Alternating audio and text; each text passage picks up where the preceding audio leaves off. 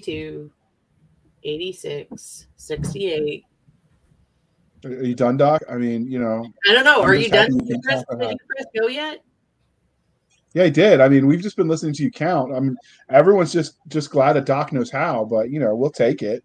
Hey, my football skills are limited, but my math skills are tremendous. Outstanding. So, hey, all you crazy sci-fi and fantasy fans, it's time for your daily dose of shenanigans over here at the Blasters and Blades podcast. Just three nerdy veterans geeking out over our science fiction passions and fantastical fantasies. A place where magic is king, the sky is the limit, and space is the place. We are the podcast that puts the fun in dysfunction. So, without further ado, we're going to let our guests introduce themselves. We have Miss Audrey Huey. Can you please tell us who you are to our listeners and viewers? Hi, I'm Audrey Huey. I also write as A.K. Huey for Thrillers and Horror. I am also a veteran, but I have been, I had my first published article back in 2015, I think. So been writing for a while now in publishing. All right. And Jenny, for people who might not remember you from the Sci-Fi Shenanigans podcast where you were a guest in season 2 with your Ethan something. Ethan Freckleton. Mm-hmm. Yeah, I got it right. Woohoo, score 1 to my memory. Can you please introduce yourself to our listeners and viewers? Yes, I am Jenny Frontera. I write as J.R. Frontera. I started out writing a lot of sci-fi, then sort of fantasy, and then sort of drifted into weird Western, which is what I'm currently writing. But yes, I was here a while back for my co-written Starship Ass series with Ethan Freckleton. I published, my first book in 2015. Of course, was writing a long time before that, but finally published something in 2015. I think I actually hit the groove though with Starship Ass in 2019 with Ethan, so that sort of got the ball rolling. So now I'm working on a weird Western series, and I got a lot of other sci-fi and fantasy still in the pipeline. So, that's about it for me, I guess. All right. The next part of that introduction to your listeners, how we first found them. So if you really want to know, I'm going to have to pull her episode now out of the archives to talk about the spaceship backside, because that is in the archives. That is one we managed to save. So it is now high on the priority list. But in the meantime, she found us the first time, and we stalked each other, as you do. We met up in Vegas back in 2018. We had to help her poor co-writer had an addiction to gambling. We had to help him evade the mob. It was a thing. I'm pulling that one out of my memory too. I need to write this on the calendar. I forgot about that. So good job on that one. It is a day of minor miracles. It is indeed. So I found her that way. We became friends on Facebook. So that's how I found Audrey, who she's working on this anthology you're seeing in the title for. But what about you, Doc? I imagine you found her somewhere else. I found her as she was trying to evade your phone calls. That's also probably true.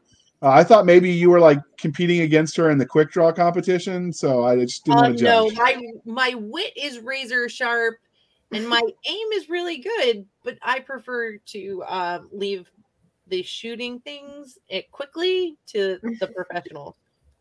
So when you do the quick draw stuff, Jenny, do you actually have to shoot anything, or just pull it out of the holster?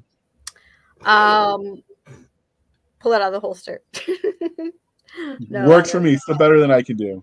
Yeah, as long as you don't have There's to shoot a reason anything. they gave JR a rifle. It was big enough so he could find it. This is absolutely true.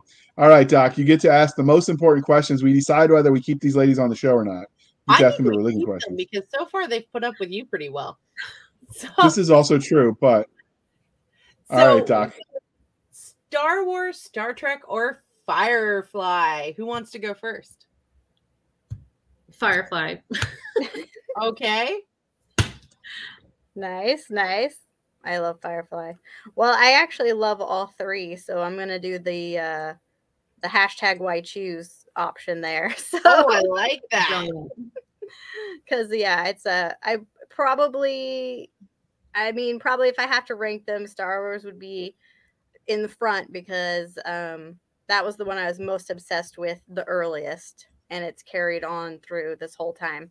But definitely Star Trek grew on me once I met my husband we went back and watched like all of TNG, all of the original series. When I first met him, I'd only seen Voyager, so Okay. but then So I it's got all caught up and You know, I'm rather partial to Voyager, you know, the name thing, but I am evil. Just ask Voyager. so it's telling that 2 out of the 3 on that are space westerns, Firefly and Star Wars, and that's why she liked those 2 best. right. They match her aesthetic. And then Firefly do. came later. Some friends tried to convince us to watch it, and we kept resisting because we would see the very end of it when we were watching something, and we were like, "Oh, that show's stupid," and then we finally watched it, and we're like, "Oh my god, we were so wrong." But yeah, Audrey, that's because her husband hadn't taught her that yet. That resistance is futile. Right? Yeah, that's it. It is. All Now, right.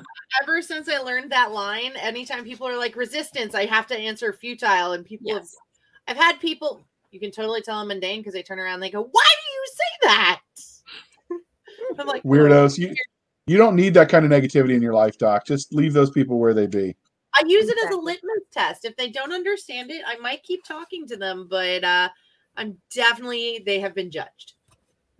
Definitely. Fair. All right. We got one more religion question, Doc. You can't be nice to them.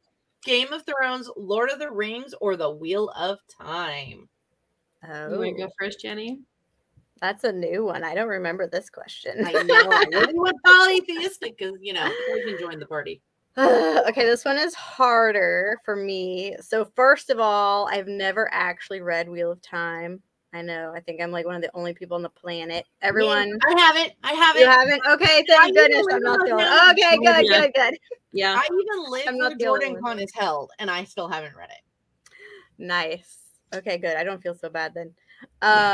Yeah, so I haven't, so I can't count that one. Oh, Lord of the Rings or Game of Thrones. That one's so hard. I don't know, man. I probably Lord of the Rings takes first because again, that one, you know, I've been a fan of for a lot longer than Game of Thrones. And I haven't read all the Game of Thrones books either. I'm thinking I'm just not going to finish the series until until I know that there's an ending. So you know what though? Well, normally I would argue with fans that you kind of just got to read it and embrace it. That series is so thick and so heavy. I don't blame anybody. Right. Yeah, it is definitely. It's one that takes commitment. Exactly. Yeah. So I'm just like holding off on that. So I think I'm on that one. I think I'm going to have to answer Lord of the Rings on that one. Although I do also very much enjoy Game of Thrones. But how about you, Audrey? I love Game of Thrones, but Lord of the Rings sooner. And I just love everything about Lord of the Rings. And I, love Tolkien.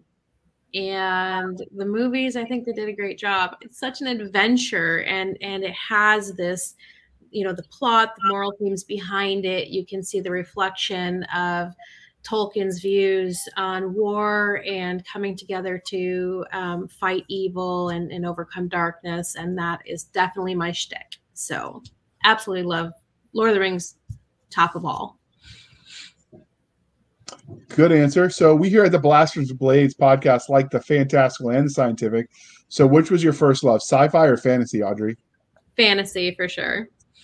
My parents had a great little library with sci-fi and fantasy, and I was just drawn to dragons and all the crazy Piers Anthony covers.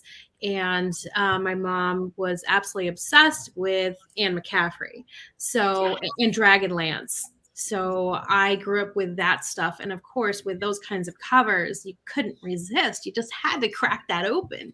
And I grew up in a very rural area where we did not, if we were lucky, we had 3 channels on TV. So there wasn't really much for that. There was, if the bunny ears were positioned just right and the stars aligned, we could have 3 whole channels. And although we had a farm, it didn't always work out that I was allowed to go ride horses, especially with as much as I would bail. So if a horse started going and I was like, this is too fast, I would just jump off until I learned to hang on. I actually turned out to be a pretty good rider. But so I spent a lot of time just in books and really immersing myself and feeling like part of that world and right there with those characters. So fantasy is my first love, but I definitely grew to love sci-fi as well. Good answer. Can you top that, Jenny? I don't know if I could top it, but it was actually sci-fi for me. So when I was younger, my grandpa was a huge fan of science fiction. So he had just boxes and boxes of the old sci-fi books. Okay. Your grandfather is definitely cooler than mine. Yeah, I mean, this was like, yeah, I mean, I was pretty small at the time too. And I mean, they, the old sci-fi covers, they're not as pretty, I would say, as the old fantasy covers, but they're kind of weird. Like they're still like, what the heck? Like they make you really wonder, like, what is this book about again? So I ended up sort of like getting into those pretty young, and I was reading like these crazy old like 50s, 60s science fiction novels when I was like 10. And they were bizarre. I just remember them being so bizarre but so intriguing, and I was just absolutely fascinated by them. And then I ended up reading the first 3 Dune books, which I absolutely loved. And then of course kind of got into Star Wars and that kind of thing. And I mean, Star Wars is more of like a sci-fi fantasy type of a thing, but it was definitely more lean towards the sci-fi end there. I did have some fantasy books now and then sprinkled in between those sci-fi, but it was definitely more a sci-fi leaning upbringing versus the fantasy, which is interesting. And I think that's why when I first started writing, like it was always sci-fi. So I'm quite sure that's why, because I was just I love those old books though that you mentioned. My parents did have one, and it was a really small paperback, but it was from the 40s, and it was basically a sci-fi about finally getting to the moon, but finding a civilization full of centaurs. So, wow. I love those old, yeah, so interesting. Yeah, that's so true. That sounds a lot like the Princess of Mars series, where you start looking at the other planets and assuming stuff might be there. Yeah. Right. Mm-hmm. So, how did your love of speculative fiction as a genre, Jenny, transition into you writing words in this space? Man, I have been writing stories since like before I could actually write words. I would draw like picture stories. Back when I was that young, the stories were always about horses. So I also am a big horse lover. So when I was very young, it was always horse stories. But then once I got more into the science fiction world, it was more like I wanted to create something that cool, I guess, sort of was my thought. And I started writing my first novel when I was 14. And it was essentially Star Wars. Like I didn't know it at the time, but when I went back and thought about it later, I'm like, I was pretty much just copying Star Wars. Like, there's a big space station that was going to blow up a planet. And like coincidentally, the good guy ships kind of looked like X-Wings and the bad guy ships kind of looked like TIE fighters. And I was like, But I had so much fun writing it because I could sort of, play in that kind of world, but then make whatever I want to happen. So, if I wanted to introduce, I did introduce like these dragon type creatures in that book. So I'm like, oh, I can do that, And so, of course, I had no control over the plot at all. So, I mean, it was a complete mess, disaster of a book. But, what would you expect otherwise from a 14-year-old? But I just had so much fun with it. And I ended up I just kept writing and writing. I wrote a few original novels, and then I found out that fan fiction was a thing and just went crazy. I thought that was the best thing ever. So I did that for like 10 years and just had so much fun with the other people in my fandoms. And we would, give each other constructive criticism. And I really think that is actually where I learned to write well, because I had that good feed. And, I had a community of people that I trusted. And then I kind of was like, maybe I should go back to writing my own stories again. And so that was a little bit of a struggle to go back to original stuff after playing in all these other worlds for a while, but eventually I managed. So kind of that's how it happened. What about you, Audrey? How did you transition from being just a word nerd to an actual author? Oh my gosh. Well, it's kind of the same thing, being a kid who loved stories and storytelling, and being really sometimes not in a really negative way. I don't want to get like dark or anything, but a lot of times in this very rural community surrounded by potato and cornfields, I was very, kind of lonely, but I had my horses. So one of our pastures was more sandy than the other. And so that was essentially our very, very large arena. And I could just go around that thing. We had yucca. Even in Michigan, yucca can grow really well in sandy areas, which Michigan is very sandy. So we had yucca. And so I would imagine that I was out in the desert, riding out in the desert and having a Western adventure. Or if it was winter, I would imagine I'm on horseback. And I tell these stories about me exploring the Arctic on horseback, which, of course, you wouldn't do. But it was still fun as a kid, to kind of take your environment and what's around you and your situations and just imagine this whole other world from it, and it could really sprout. So, and then in high school, I actually went to a technologies academy. So we did like wind and solar, and instead of doing Spanish, I did Visual Basic 6 as my language, essentially. And yeah. So, but what we did, we had a whole group of us who loved writing, and I had a small graduating class, so it was all 4 of our grades mingling and writing together. And we got on the servers because the servers weren't locked down, and we created our own writing folders, and we're co-writing all these bizarre stories.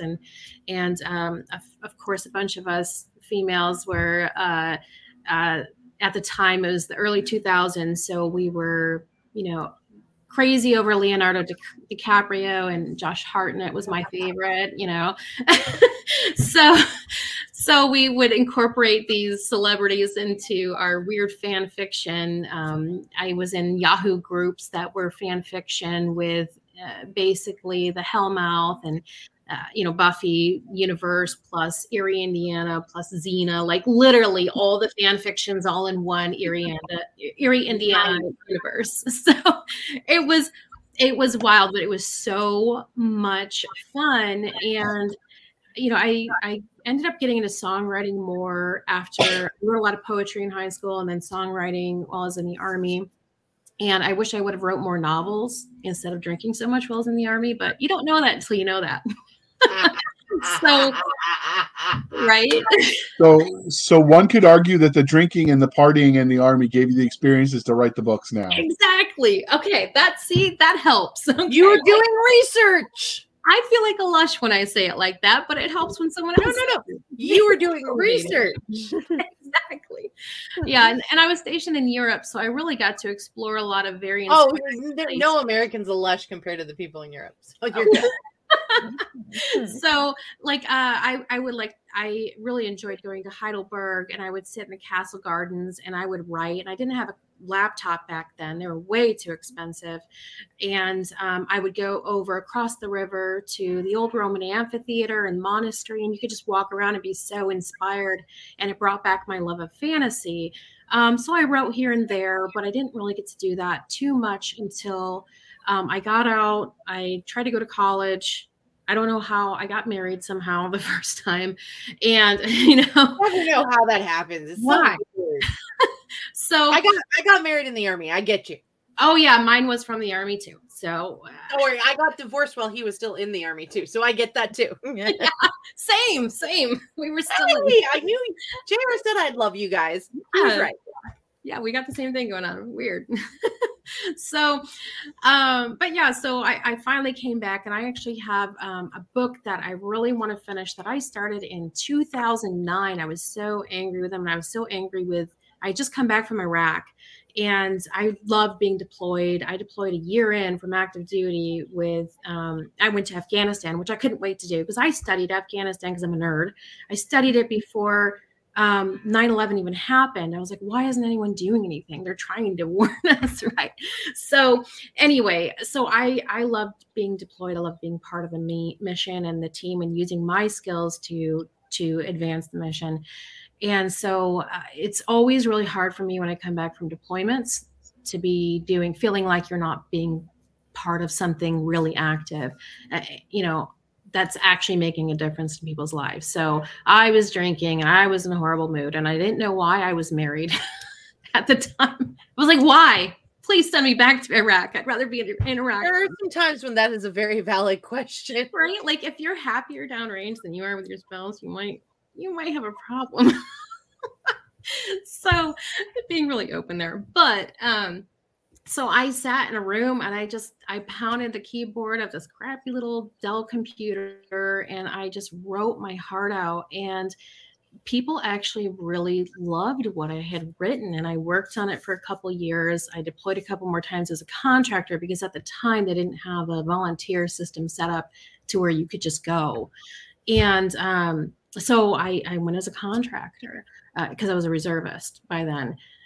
And I started writing more and more, and I can afford a computer because I was making good money, And I came back. I got my new husband, former Navy, right? Hey, everybody's got a seaman in their life somehow, right? So yeah, he's a good one, and he's a creative too. So he's always encouraged me to write, and he helped make sure that I could really get into NaNoWriMo here with a group because I'd never done it with a group. And from NaNoWriMo, it really sparked this kickoff of taking writing seriously as a consistent part of my life, and really embracing it as part of who I am, and that it can be more than just this thing I do occasionally. So that was a really long answer, but I hope it was entertaining. But I think it's great. So JR did skip a question, which I think is a good question, which is, I feel like we're kind of backtracking because to fix JR, and then we'll continue on. But what is it that you guys love about speculative fiction as a genre? How about you, Jenny? Boy, that's kind of a hard question. I think it's hard because there's a lot. What is there not to love, right? Right, exactly. I think that's kind of it. I think it's just the fact that, anything is possible, essentially, whether you have science fiction or fantasy,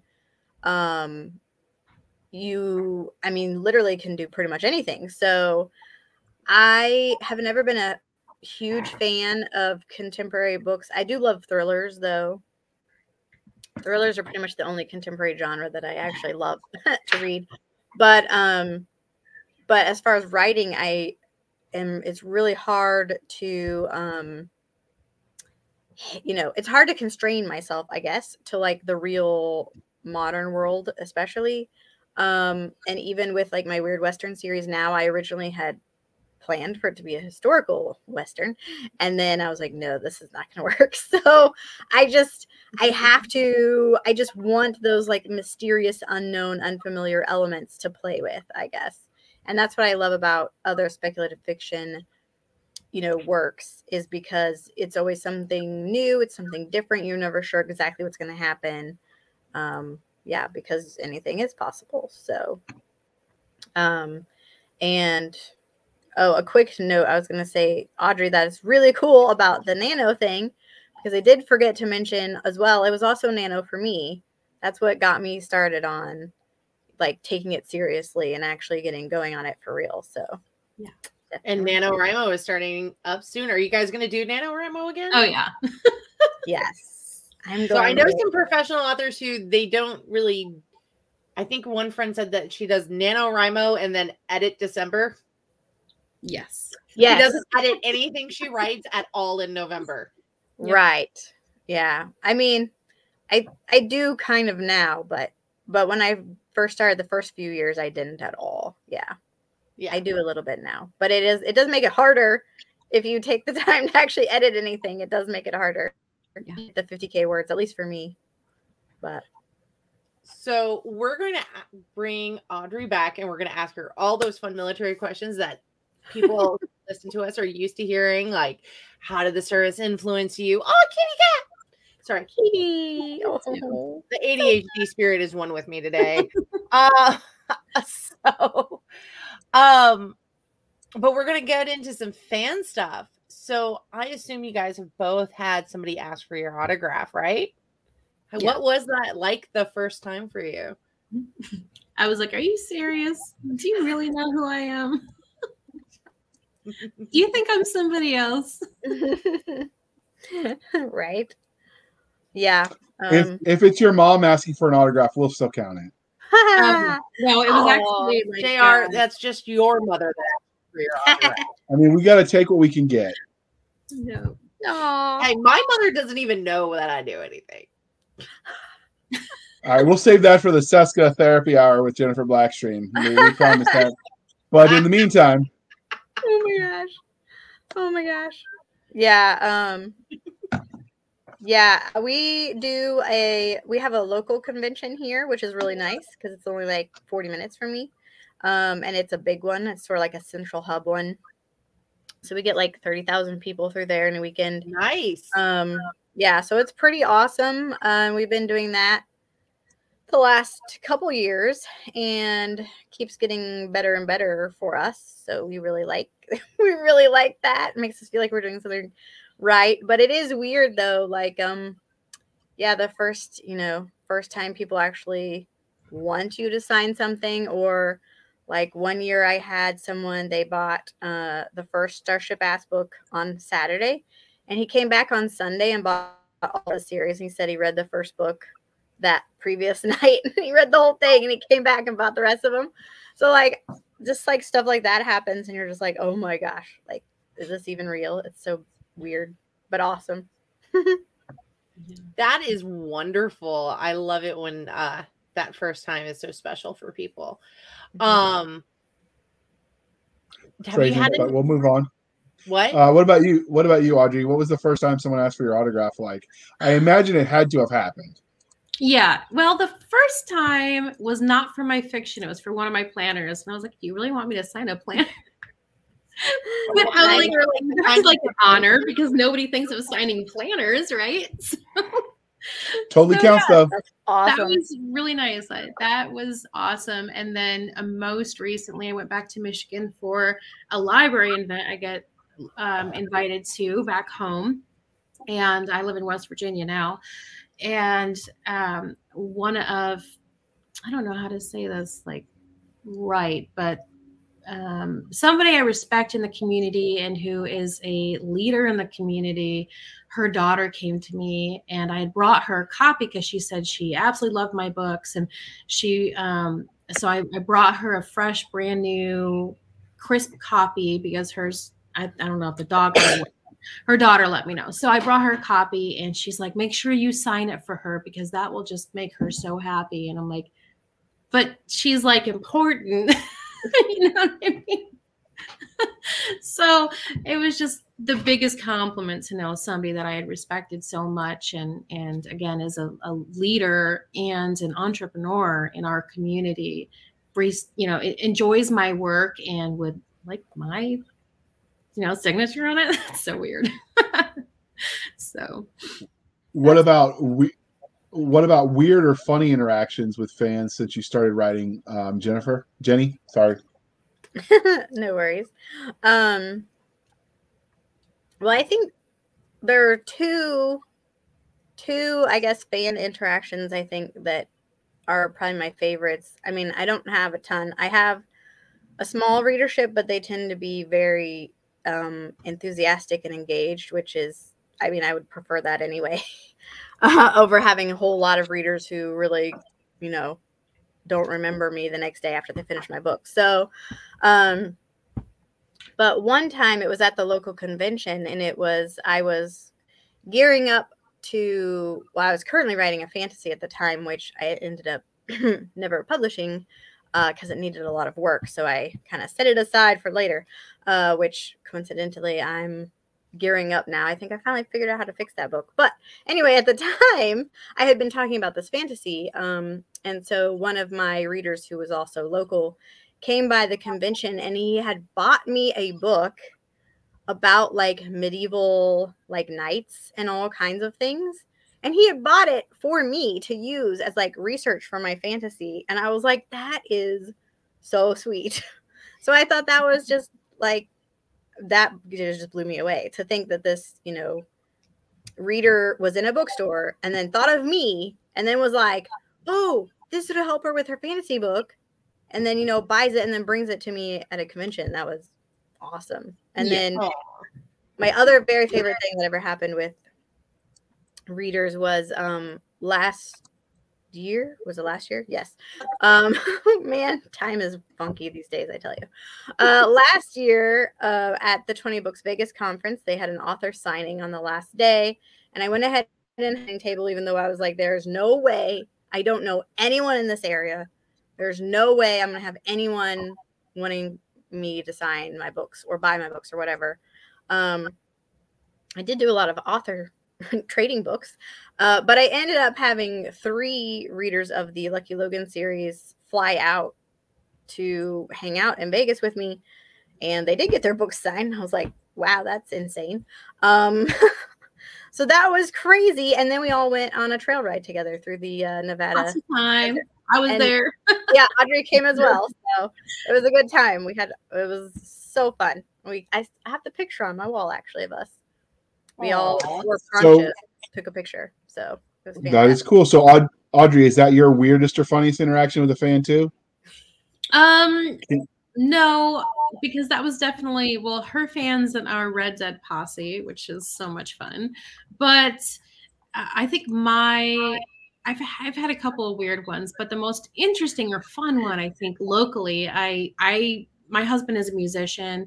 And so sometimes when he goes out to play and I need to get out of the house and I go watch him, sometimes I'll bring my laptop and I write while he plays. Well, one time we were at this brewery and he was playing and a mimosa got spilled on my MacBook Pro. Oh no. Which is, heart attack time. So I took it, Apple wanted basically to replace the entire computer for $1,800. And, that's a lot of money to come up with all at once. So I said, okay, well, let me go to YouBreak iFix, right? And so I went locally. I said, is there any chance? And I set up my appointment. They're like, oh, we couldn't wait for this to come in.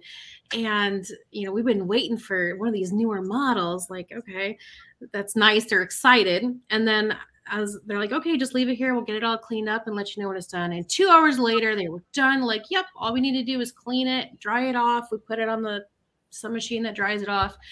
And they're like, is that book, because your name's Huey, is that book on your screensaver, your desktop, is that your book? I was like, yeah. They're like, what do you write? I was like, thrillers, vigilante thrillers, like kill the bad guys thrillers. And so the guy actually went out and bought all of my books and subscribed to my newsletter. So I was like, that's awesome. That's pretty cool, right? That's awesome.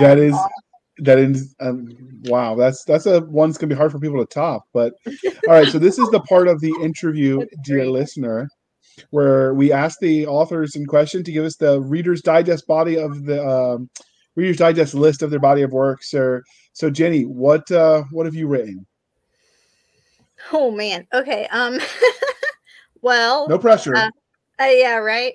I'm like, it's actually not. It's not horrible, like I feel sorry for the people that have like 30 or 50 books out. But so I have a few short stories on Amazon, a short story collection on Amazon. I have a few short stories in anthologies.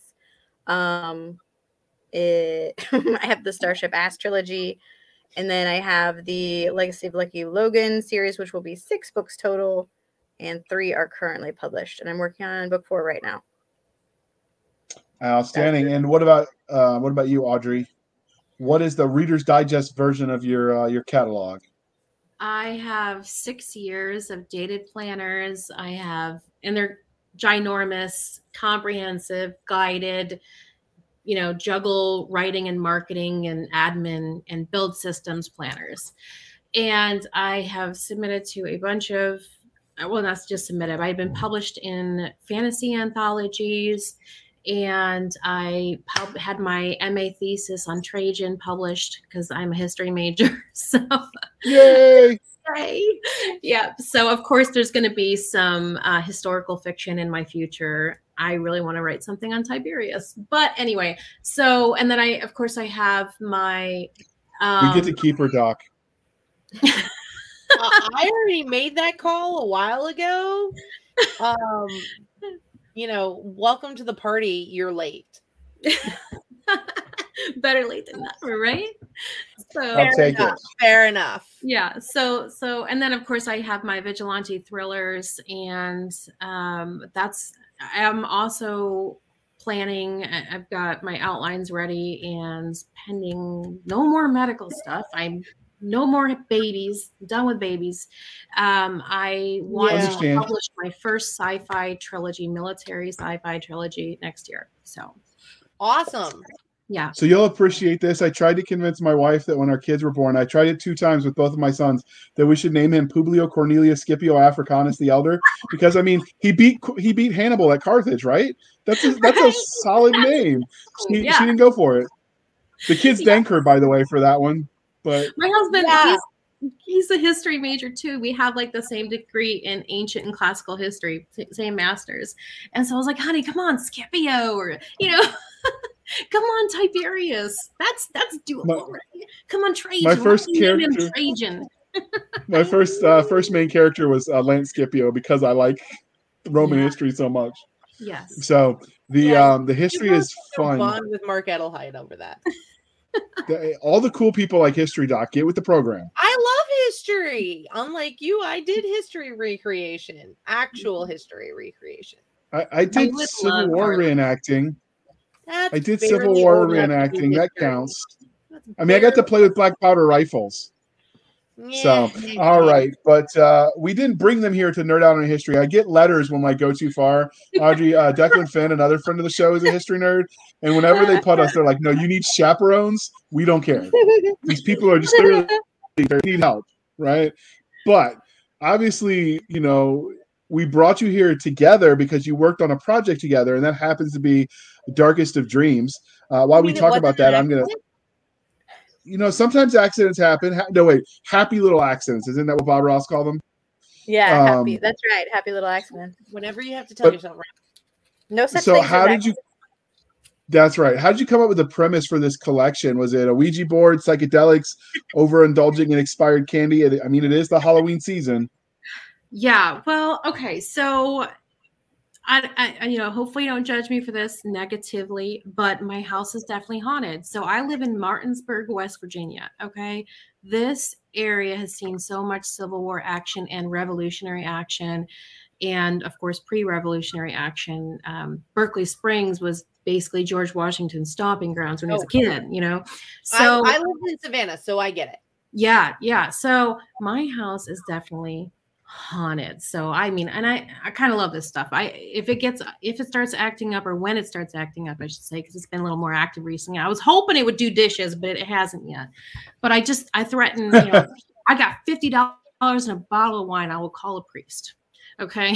So, and that seems to work okay. But I really love cryptids. I love the lore. I love, all the things that go bump in the night. I'm a huge, massive fan of Nuke's Top 5. I've probably watched all of the videos at least 4 times each. And I just can't get enough of it. And of course, being that research nerd, that history nerd, I like to dig into mythology and lore. And so when I was just browsing, everybody knows my dragon hoarding thing is covers. Okay. I hoard covers and pre-made covers. And I was going through a website that had some pre-mades, and I came across this. And I just immediately fell in love with this, and I said, this is the most perfect, creepiest thing. If nobody else wants to do a horror anthology with me, then I'll write my own full-length horror novel for this. But I really love horror short stories because I think you can get a really good fun jolt in really quick, fast, and then get on to the next thing. So I saw this, I just fell in love with it. It was originally called The Stealer of Dreams, and I thought Darkest of Dreams sounds like just the perfect fit for cryptids. And I thought, how many cryptid anthologies are out there? And there's really not a lot. So I just really wanted to focus on that niche of for readers and people like me and like so many of us who love cryptids and want to see more of this fiction. It's like there's this thirst for it. We just can't get enough, So I went ahead and I put out my call for submissions first in my private group, the ATA, the Author Transformation Alliance. It's my private little author group. And then we expanded it to the public to make sure that we had enough stories because I like my books thick. So I wanted to be as big, if not bigger than Night Shift. So yeah, it just really grew, took on a life of its own, you could almost say. And it has been a monster of an amazing, terrifying, fun project. I hope that sums it up pretty well. So. It does. And fun fact, when you buy pre-made, some of the contracts mean you actually lose them if you don't use them within a certain period. Learn that one the hard way. I feel your pain. All right, yeah. Doc. Next question is you, or we'll nerd out again and you're going to like it. Oh, can you explain for JR what a cryptid is? Because he's not a science person, and that term sounds like biology to him.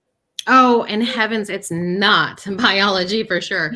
So it is basically a creature that may or may not exist. Cryptozoology sounds really scientific, but there's no school for cryptozoology kind of thing. There's no science academy for it. It's definitely a loose conglomeration of people who explore and study and believe that there's so much more to the world that we don't know. And so a lot of these creatures and cryptids, which there's not really a solid definition for. So we have vampires, we have Baba Yaga, the witch, but they still fit under the very, very, very general description of cryptids. So just a cryptid is a creature that may or may not exist. There's no definitive proof, but often they're based on lore and legends.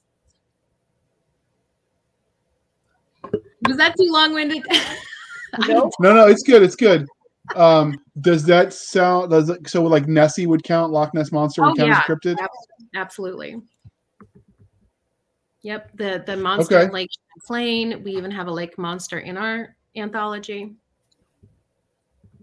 Okay. All right, Doc. Keep going. You're on a roll. Oh, why? Thank you, kind sir.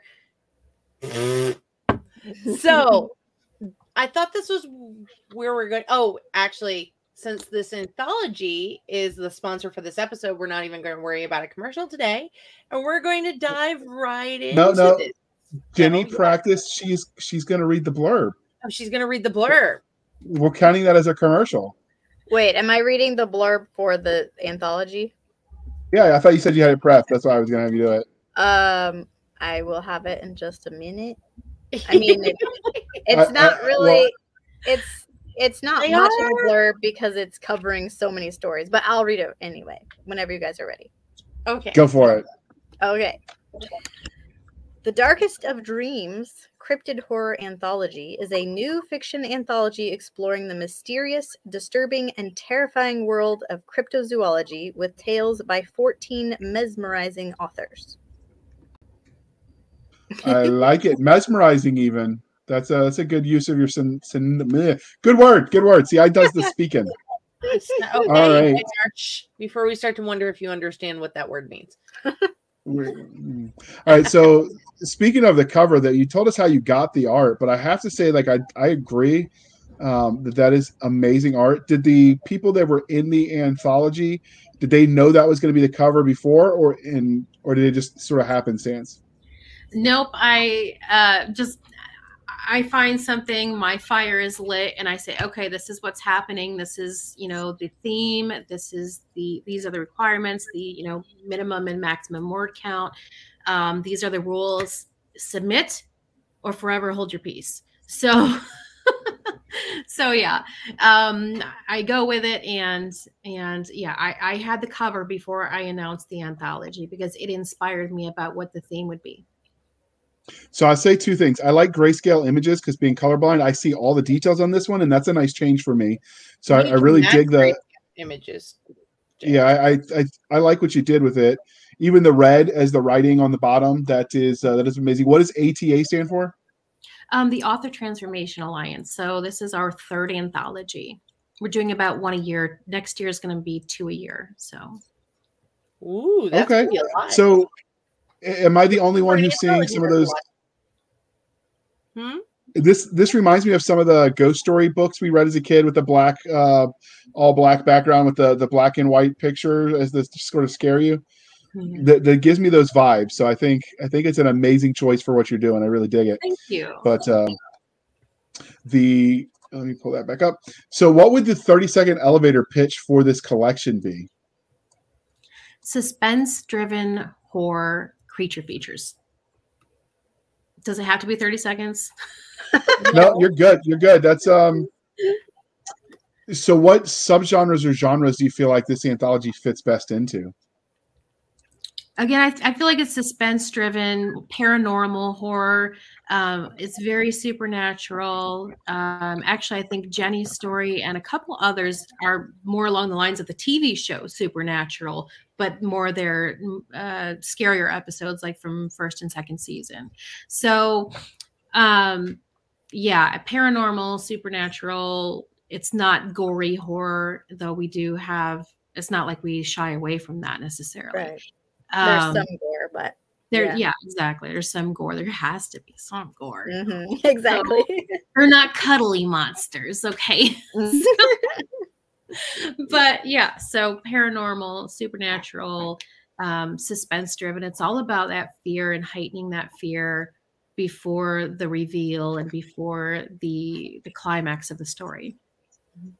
So this isn't a Pixar collection. You're telling me it's gritty. Absolutely not. This is gritty. This is some of these stories are so edge of your seat, especially the Lake Monster story. Just you get sucked in from the moment you start reading that story, and then you wake up and you're like, what time is it? What day is it? Why is this ending already? This needs to be a movie now. So, but yeah, a lot of these stories really drag you in, and it feels raw and it feels scary. Our Baba Yaga story, definitely it draws you in, and it really sinks that fear in to be this palpable, tangible thing as you're reading that story. Wow. Okay. So what would the age range then, since you mentioned some of this is gritty and it's sort of an attempt to intentionally scare and fright and delight, what would you say the age range for this collection is? Well, I don't know. Do you legally have to say 18 and up? Because I was watching and reading real, pretty intense horror. No. I don't think you have to, but I think we do have some people who listen to this with their younger ones. So this definitely is, if not age range, because I have one and I don't really judge by age. I judge by maturity factor. Yeah. So it definitely sounds like this is on a movie scale, that this is definitely in your R-rated. Absolutely. Like, okay, scary, The Thing, gross. Predator, like my favorites, Terminator. You can see a theme here. Sci-fi horror is like one of my favorite things in the world, but I think it's more along the lines of those types, and maybe Pet Sematary, that kind of genre. It's not Texas Chainsaw Massacre, okay, and it's not The Hills Have Eyes, so we don't can be just as scary without all the blood and gore. And I think that's what John Carpenter got me hard. Yeah, like John Carpenter hiding under the bed for a bit. Yeah, exactly. Poltergeist. I mean, that was fantastic, and you don't have a ton of gore in that, so. And don't Yeah. ever watch Area 51 if you have a kid. Not Area 51, sorry. What was that one with the kid at home? Oh my gosh. It was the one that was done all like the nanny and stuff. And the kid, Paranormal Activity. Oh, oh yeah. Don't have that and have a toddler. Nope. Yep. Yeah, I haven't watched those. I'm too scared. Yeah, they're good. They're good. So yeah, I would say depending on the maturity level, I guess trigger warnings, not everybody lives. Okay. Not Yes. everybody lives. Let's see. There is one story that has a situation where there is the threat of SA or sexual assault against a character that's not carried out. There's no rape or anything like that in this story. But there's human nature, and not all humans are good. So you go ahead, Doc. I was going to start asking them about their specific stories in this anthology. Go for it. So, Jenny, we've heard a lot from Audrey, so let's hear from you about your story. Well, I wrote a story about a banshee, or they think she's a banshee. She's similar to a banshee. I won't give any spoilers, but yeah, we'll call her a banshee. So my story is called Paid in Full. And yeah, I was very excited when I saw Audrey's call for submissions because I'm actually not a huge horror fan. I'm usually too much of a wimp. It just freaks me out and I don't like being that stressed. So, but because of that, I sort of saw it as like a challenge of like, okay, let's see if I can do this, because there are definitely some horror movies that I do really like. I think are very well done. So I sort of tried to go more down that avenue with my own story. And yeah, and it was perfect timing too, because I actually had just like fleshed out an idea for a series that I want to write down the road a little bit. And so my idea for the short story for this anthology fit perfectly in the backstory to that series. So I actually get to introduce one of the main characters from that series in my short story for this anthology. So that was really fun. Nice. So it kind of like scratched that itch and then let me forget about it till later. So I approve. That's good. Mm-hmm. All right, what about you, Audrey? What was your story called, and can you tell us about it? Well, I actually have 2 stories, so I allowed submissions of up to 2 stories, 2 accepted stories. And I have a hard time just writing one. So, and like I said, I wanted it to be thick. We're almost at 140,000 words on this anthology. So it's definitely going to be a thick book. So I have my first story is called Disappearance at Sleepy Creek. And if anyone gets that reference, please comment. Please say hooray. Please drop that author's name. I mean, if you want to know, you can ask me. But Sleepy Creek Mountain is a place that my husband and I love to go to fish. We love fishing together. That is our date day. My husband takes Mondays off, and we could go have adventures once both the kids were in school. And we would just go up to the mountain and go fishing, or we would run around West Virginia and try to find places to go fishing. Kind of a way of exploring. But it's a really eerie place. It's a convergence of 2 mountains, Sleepy Creek Mountain and Third Mountain. And there's a man-made lake on top where they dammed up a stream. And it's so weird up there. It's so creepy. There's not a lot of the wildlife sounds that you should hear. So this place is just eerie by nature. And yet it's so beautiful. You get the most amazing views. There's these huge rock formations that just seem to jut up out of nowhere all over the mountain. And a lot of times when I would be walking the banks of the lake, we would find very large cat prints in the mud. We would find bear prints in the mud, bear tracks. And I actually have a book, and it's something my mom got me into, but, tracks and scat of North American wildlife so that you can, I'm a nerd. So So I started thinking about when me and my husband would bring the kids up there and try to get them out into nature.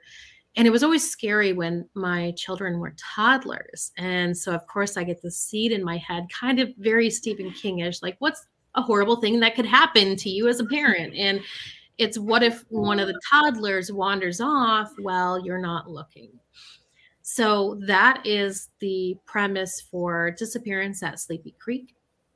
And I cannot read that story if my son's not here. So when I read things that happen to kids, I have to go in and hug him, and I do not care how sound asleep. I know. Well, thankfully, I don't want to spoil it. I'm not going to spoil it, but it doesn't play out like a Stephen King story, okay, where he just murders children wantonly, okay? So that's good, because I couldn't really get down. Yeah, we're not going to do the horrible things to little kids. It's a line for me. So, and then my second story, Copper Country, I think one of the most intriguing cryptids for me is the rake, which is this weird hairless creature that's sort of a humanoid. It actually kind of resembles, old descriptions, not the contemporary form of the Wendigo, like we see on the cover, but the older descriptions of the Wendigo, where it's kind of this, very, very skinny, starved humanoid creature. So the rake, may be a byproduct of a 4chan thread about creating a cryptid, but it may not, who knows? And I just think it's so creepy, and the little pieces of quote unquote video evidence are just, they're enough to make your skin crawl. So I wanted to write about 3 boys who grew up in rural Michigan, because that's where I'm from. So I can write it really well. And I think I've been told I do really well at getting the feel and the character of rural Michigan. So I have them going around, and this is something that people do. Not that I'm condoning illegal activity, but people will go to abandoned houses and strip them for copper. So it's called Copper Country, which is funny because up in northern Michigan, we got the UP, which is known as Copper Country. So Copper Country is just kind of a play on that. But when they go into one of these abandoned houses, there's a very, very terrifying surprise waiting for them. And so that's a little bit about that story. I'm not going to spoil it, but it's terrifying. My vibe for the pace of that story is not just creepy, but the pace of The Collector, which is one of my favorite horror movies. Edge of your seat. Once that action starts, your stomach is in a ball the entire time.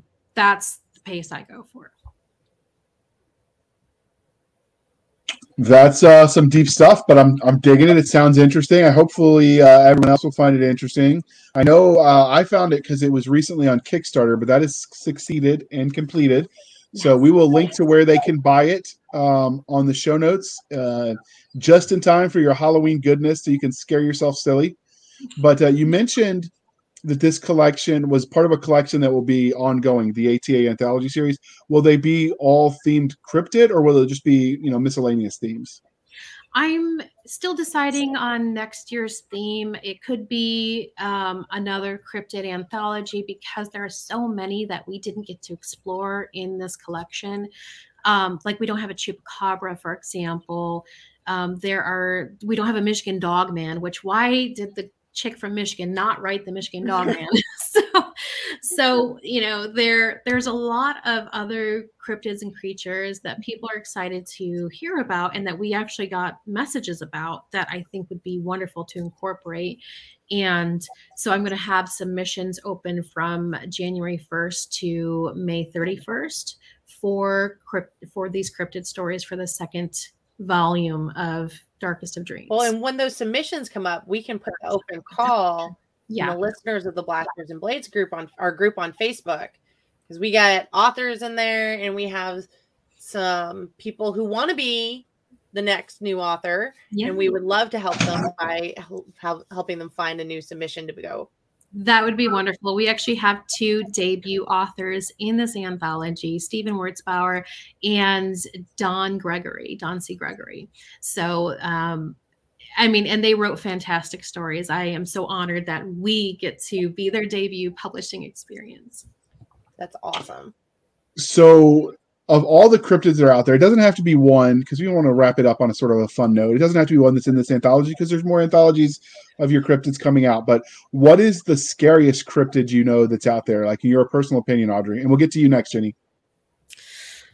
Oh, that is tough. I do think it's the Wendigo because of the link to cannibalism and some lore having to do with the sin, not the sin in a religious, but the sin against humanity, I guess, of eating human flesh and that affecting the soul. So I think there's a lot of deep mythology there, but that cannibalistic aspect and how it can transform you, that is absolutely terrifying because we know we have had cannibals, and there's a famous one trending on Netflix right now. So Wendigos, I think are absolutely terrifying. Yeah. Wendigos are absolutely terrifying. So I actually I just discovered the Supernatural series, so I'm on season 1. So I'm like, all these are going through my head. So do you have a rounds for a living? What's that? Nothing. Okay. So do you have a favorite cryptid? And then we'll come to you for these 2 questions, Jenny. Do you have a favorite? Audrey? Well, like I said, I'm sort of a wimp when it comes to horror and creepiness. And honestly, like Audrey was like, here's a list of cryptids, you can choose from. And I was just like, what? Like, I didn't even know half of these existed. And like, now literally, like I had to go out to my barn the other night and I was terrified out of my wits because I had all these creatures in my head now. So I'm not sure I would call it my favorite, but it's kind of why I ended up going with the Banshee for my own story, because it happened to be what I was most familiar with at the time. And these other ones kind of overwhelmed me a little bit. But I think the scariest one I think is the I'm gonna say it wrong. It's a really fun name to say. It's like Mananagal. Mananangal. Mananangal. Yeah. Mananangal. Yeah. I can't even say her name. That one might actually take the cake from the Wendigo now that you mention it. Terrifying. It's like a lady with like bat wings and like this like tongue with like claws in the end, and she eats like unborn children and pregnant women, and she can just rip herself in half, and then her top half like flies around. And I'm just like, what? So I think I've seen something like that in an anime.